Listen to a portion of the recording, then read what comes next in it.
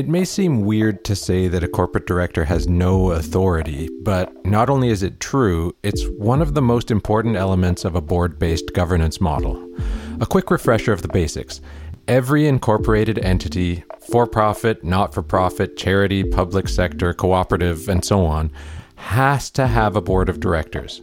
I think all of us acknowledge and accept at this point that the board has ultimate authority to make decisions inside the corporation, so by extension, doesn't that mean that directors have authority? The answer is an unequivocal no. A board of directors only has authority collectively, meaning no individual director can make a decision on their own, nor does any one director have any more authority than any other.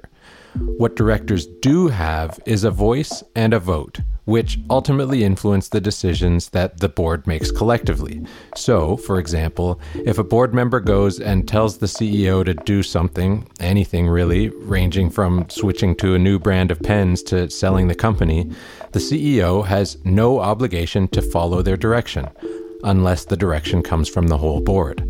Sometimes both boards and managers forget this fact, and honestly, it should come as a relief to most directors that they can't just wave a magic wand and have the corporation do their bidding. It's just too much responsibility.